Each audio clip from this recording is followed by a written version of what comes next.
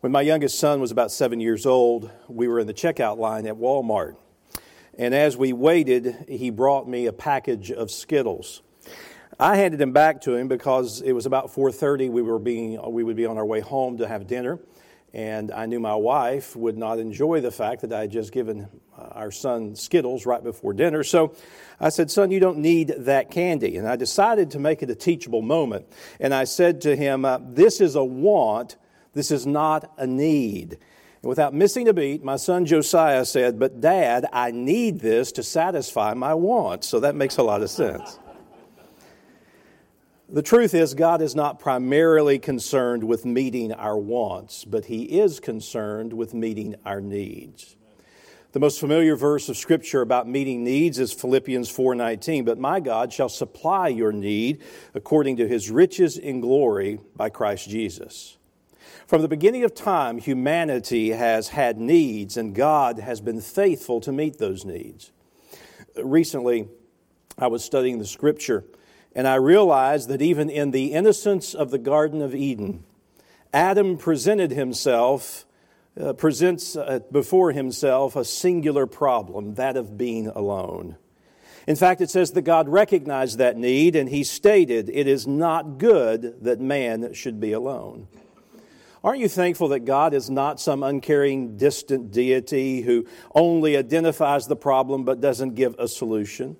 Instead, God identified the problem and He began to meet the need for companionship in Adam's life through a process. Now, we like the promise, "My God shall meet all your needs," but we sometimes don't like the process in which He meets the needs. This evening, I'd like to talk to you about how God meets our needs. I'm going to give you 4 principles that are found here in the story of Adam as God meets his need for companionship. It's principles that can be applied to any need in our lives. It's how God meets our needs. The first principle is this, the omniscience principle. God knew Adam's need before Adam knew he had a need. God knew Adam's need before Adam knew he had a need. Look in Genesis 2, verse number 18, and notice what the text says. "And the Lord God said, It is not good that man should be alone. I will make an helpmeet for him." Notice in the verses prior to that, nowhere did Adam say, "Hey, God, I'm lonely down here. God, I would like to have a wife or a helpmeet." No, Adam didn't even recognize that he had a need. It was God who recognized the need, and Adam's need was unrealized in his life. In business terms, it's called a latent need. A latent need in the formal definition is a need that cannot be satisfied due to the lack of information or the availability of the product or service. In plain English, a latent need is a problem that a user or a consumer doesn't even realize that they have. Let me give you an example. The telephone is a great example of a latent need. It was not until Alexander Graham Bell invented the telephone in 1876 that we knew that communication could exist and that communication could be better. 1876, fast forward 150 years, and I dare say 99% of us in this room do not have a phone on a wall or a phone that we crank. I dare say all of us have a phone in our pocket we carry with us everywhere we go. And the truth be told is that we cannot live without these phones because it is central to how we communicate, how we function in our culture. But prior to 1876, it was a latent need. It was a need that no one even knew about because there had never been the invention, the preparation of that service. Adam was the first human with a latent need. He didn't even realize he needed Eve because there was no Eve. You know, Jesus addresses this principle in the New Testament. Write it in your notes. Matthew 6, verse number 8. "Your Father knoweth what things you have need of," listen to this, "before you even ask Him."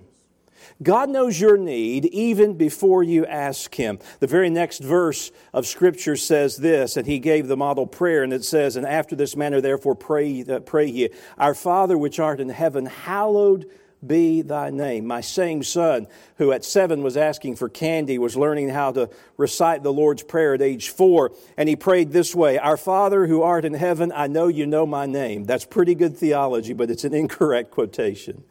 The truth is that the God who knows our name, most importantly, knows our need. So I challenge you tonight. Recognize that God knows what you need, not now, but later. And the thing that you think you need, God may recognize you don't need it because there's something far better that He has prepared for you. The omniscience principle. God knew Adam's need before Adam knew he had a need. Here's the second principle. The preparation principle. God cultivated the need in Adam's heart before he met it. God cultivated the need in Adam's heart before he met it. Now notice what happens here. Genesis chapter 2, verse number 19. If you're with me and you know where we are in the text, would you say amen? The Bible says, and out of the ground the Lord God formed every beast of the field and every fowl of the air. And notice this, and brought them unto Adam to see what he would call them. And whatsoever Adam called every living creature, that was the name thereof. And Adam gave names to all the cattle and to all the fowl of the air and to every beast of the field. But for Adam there was not found an helpmeet for him. Now notice what God is doing. He takes Adam, who he knows he has a need, but Adam doesn't recognize he has that need, and he begins to cultivate that need through the process of giving Adam an assignment. Adam, I'm going to bring these animals before you, and I want you to name these animals. Now stop and think about this for just a moment. Why didn't God just name the animals himself? The Bible says in Psalm 147, verse 4, that God knows the numbers of the stars and He calls them by their names. If God is capable to name every star in the universe of His creation, could He not name the animals in the Garden of Eden? It was not for lack of ability on God's part. It was really for the purpose of cultivating in Adam the recognition of a need of a helpmeet. You see, God was bringing before Adam every animal in every gender, male and female. The Bible says the divine implication of this was that when Adam saw all of these animals in the plural, notice this, all cattle in the plural, all fowl of the air in the plural, every beast of the field in the plural, it was then that the light bulb came on in Adam's mind and he said, but wait a minute, there's not a helpmeet that is found for me. Notice that Adam, when he saw Mr. Cat, he recognized there was a Mrs. Cat. When he saw there was Mr. Giraffe, there was a Mrs. Giraffe. When he saw Mr. Hippopotamus, he saw Mrs. Hippopotamus. He saw all of these animals and he recognized that there was a companion for each of those animals. And in the process, God cultivated the need in Adam's heart. Now here's a truth that our culture does not like. The way God cultivated that need was work. God gave the assignment in Genesis 2, verse number 15. He put Adam into the Garden of Eden to dress and to keep it. The word dress is to work and to labor. The word keep is to watch over. And God gave a specific assignment as he was to dress and to keep the garden. He said, name each of those animals. And I'm here to challenge you tonight, church, that do you recognize that what you are working through tonight, God has brought into your life at this moment to prepare you for the next step of your life? What God has you dealing with right now, what God has as an assignment in your life tonight, God has placed in your life to prepare you for the next step. That relationship that you're working to try to live as peaceably as possible, as the book of Romans says. You're working to get along with that person at work, that person in your family, that person in this church. You're working at it. God is preparing you for something else. Some of you are working through emotions. Things that have hurt you in the past, things that are current, the wound is open, the emotions are raw, and you're working through a broken heart or an unmet expectation. God is not allowing that to go to waste. He's using it to prepare you for the next level. I look at my life of how God has prepared me in things I never thought I would imagine. If He would have asked me, would you be working in college administration at Pensacola Christian College? If you'd asked me that 5 years ago, I would have laughed at you. If you'd asked me that after I graduated from college, I probably would have passed out laughing. So it would be so funny. God has a unique way of bringing us to various places in our life, preparing us for things we don't even realize we need. Number one, the omniscience principle. God knew the need of Adam before Adam even knew he had a need. The preparation principle. God cultivated the need in Adam's heart before he met it. He assigned the task so he would recognize the need of companionship. Here's a third principle. The rest principle. For Adam to have his need met, he had to rest in God's power. Let me say that one more time. For Adam to have his need met, he had to rest in God's power. Look at verse number 21. The Bible says in verse 21, and the Lord God caused a deep sleep to fall upon Adam, and he slept. And he took one of the ribs and closed up the flesh thereof instead thereof. Now notice this. The Bible says that the Lord caused Adam to fall into a deep sleep. It is the term that would be used to describe deep anesthesia. Some of you are in the third stage of anesthesia as I'm preaching right now. It's okay, I understand. So in that moment of rest, God is doing the work in Adam's life. He caused a deep sleep and he slept. This is an interesting thing. That Adam could not find the solution to his need until he rested in the Lord to provide it. He could not find what he needed in his life until he ultimately rested in the Lord. And the same is true for us. You might write this verse in your notes. Matthew 11, verse number 28 and 29. Come unto me, all ye that labor and are heavy laden, and I will give you, say it out loud with me, I will give you what? Give you rest. Take my yoke upon you, learn of me, for I am meek and lowly in heart, and ye shall find rest unto your souls. Come unto me, all ye that labor, all of you that are worn out. How many of you are worn out and it's just Sunday? Come unto me, all of you that are heavy laden. How many are weighed down with problems and you know you got to face them tomorrow? Come to Jesus and find the rest that you need in Him. Because as you rest in Him, it is then that God can meet your need. Why is it we don't find rest for our souls? I believe the psalmist gives us the answer. You might write this in your notes. Psalm 37, verses 5 through 7. Commit thy way unto the Lord, and trust also in Him, and He shall bring it to pass, and He shall bring forth thy righteousness as the light, and thy judgment as the noonday. Rest in the Lord, and wait patiently for Him. Before you can rest in the Lord, you must first commit your way to the Lord. The word commit that is used there has the idea to roll away. It's actually as if a transfer has occurred. It would be a term that would be used as if in our common culture, in our common vernacular, when you make a deposit in the bank, you transfer the safekeeping of that deposit into the bank's hands. And what the psalmist is saying is this: commit your way, transfer your way to the safekeeping of the Lord so you can rest. We don't hide our money under our mattresses anymore. We allow the banks to keep that for us. We allow that safekeeping to occur. And the same and far more valuable than the money of this world is the way that God has given you. Commit your way unto Him. Transfer it to Him so that you can ultimately rest in Him. I said 4 principles, and I'm coming to the 4th principle. It's the sweetest words in any Baptist church. Can I have an amen right there? The omniscience principle. God knew Adam's need before Adam knew he had a need. The preparation principle. God cultivated the need in Adam's heart before he met it. The rest principle. Adam had to have his need met. He had to rest in God's power. Here's the 4th and most important one. The extraction principle. God took something away from Adam to give him what he needed. God took something away from Adam to give him what he needed. Look at verse 21 again, if you would, please. And the Lord God caused Adam to fall into a deep sleep, and he slept. Notice again verse 21.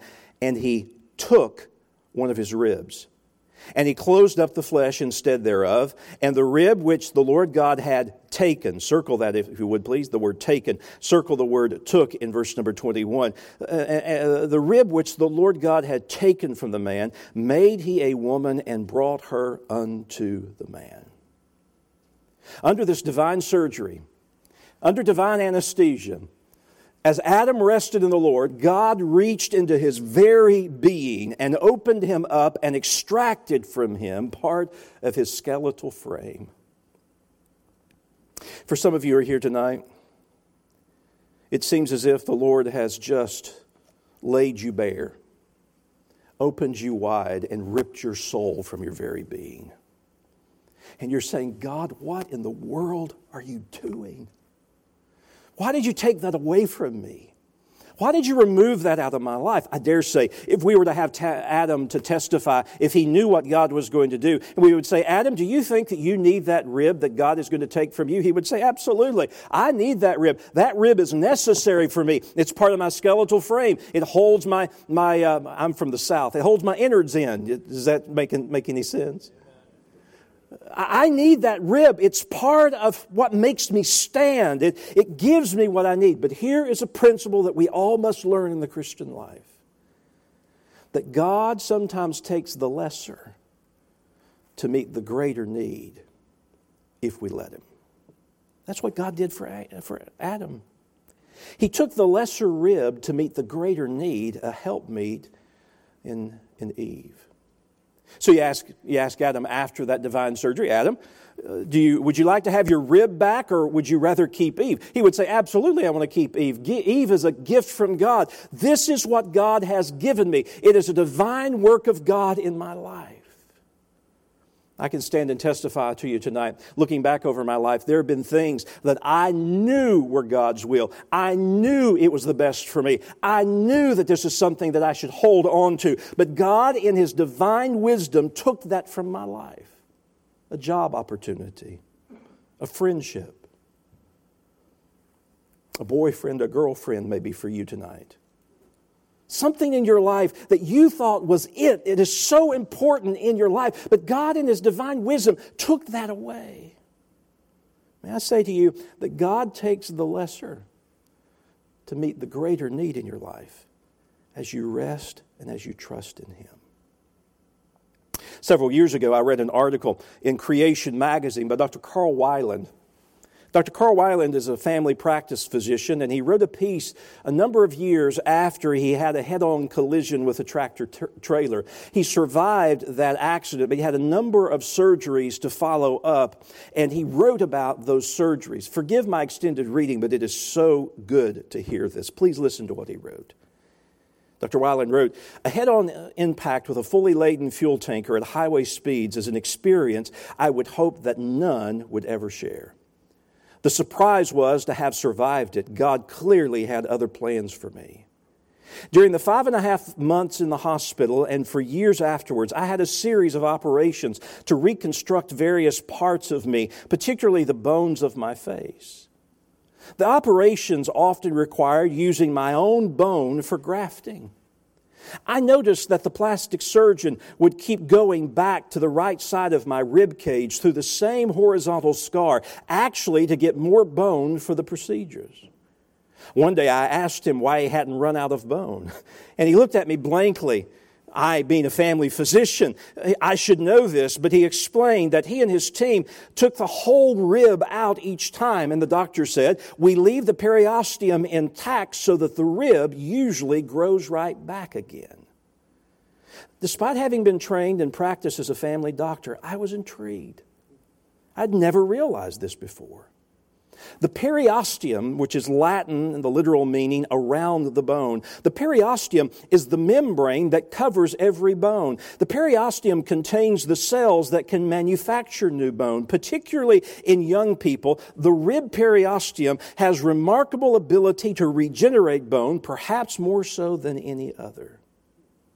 When the surgeon initially told me this, my immediate thought was, wow, that's really neat. Adam didn't have to walk around with a defect. Surprisingly, some Christians have grown up believing that men have one less rib than women, but they have the same number, of course. He concludes, however, this information about rib regrowth adds a new and fascinating dimension. The God who designed the rib, along with the periosteum, was the God who certainly would have known how to remove the rib in such a way that He could give Eve to Adam and even allow the rib to grow back later, just as ribs still do today. It's an amazing fact of God's design. It's an amazing fact that God, who can take what is in Adam's skeletal frame, give what he needs from that, and then return back what he already had lost. That is an amazing, astounding fact that God is willing to meet our needs. Learn this tonight, church. God often takes the lesser, replaceable rib to meet the greater, irreplaceable need, in Adam's case, Eve, if we simply will allow Him to do the work. How does God meet our needs tonight? Through the omniscience principle. God knows our need before we even know we have a need. Through the preparation principle, God is cultivating the need in our lives tonight. What you're going through is not wasted. It is for a purpose. God is working in your life, preparing you to meet that need. The rest principle, that you have to rest in God's power. You cannot fix this problem yourself. You cannot fix the situation. You cannot make it better. You have to rest in God and be prepared. God may do divine surgery, and He may take what you think is the most valuable part of your very being and soul, but when He does, He will give you a greater blessing as He takes the lesser to meet the greater need. That's how God meets our needs. Father, I thank You tonight that we can come to You who knows our need before we even ask. I dare say that there are people that are gathered in this room tonight who are unaware of needs that You're preparing to meet, needs that they're going to have even this week, and You are fully capable of meeting that need. Lord, there are some tonight going through circumstances that You're using those circumstances to cultivate the need, to find that openness in their heart and in their lives to allow You to meet the need. May they not be resistant to the assignment that You give, the work that You have them do, the things that have been brought into their life. May they allow You to work in their lives to prepare for that need. And Father, all of us need to rest in You. Father, I have learned in my own life I can accomplish far more in my ease than I ever could in my effort if I just rest in You. And for those that are trying to work, trying to do everything in their own power, absent of You, may they rest in You. May that divine rest that can only come from You be given. And Lord, may we be willing to have an open hand to allow You to take what is necessary to be taken from our lives, so You can bring that which is best. I pray You'll take this very simple thought tonight and challenge the heart of this congregation. And we'll give You the honor and praise for it all, for it's in Christ's name we pray. Amen. Pastor. As our heads are bowed, our eyes are closed, I have a question. How many of us have a need or needs right now? Our hands everywhere. And if you don't have one right now, you will soon. That's the way this life is. It's full of struggles. It's full of difficulties. We live in a world of tribulation. In this world ye shall have tribulation. So needs are a part of this life. And aren't you glad God has the answer to our needs? We just don't always like the way He meets them, though, do we? And we saw 4 of these ways this evening. And so the Lord's working in your heart. Would you trust Him and how He chooses to meet your need? Omniscience, preparation, rest, extraction. Trust Him knowing that He cannot make a mistake. The piano begins to play softly this evening. If the Lord's touched your heart, why don't you use this altar this evening or bow your knee there at your pew? But let's trust God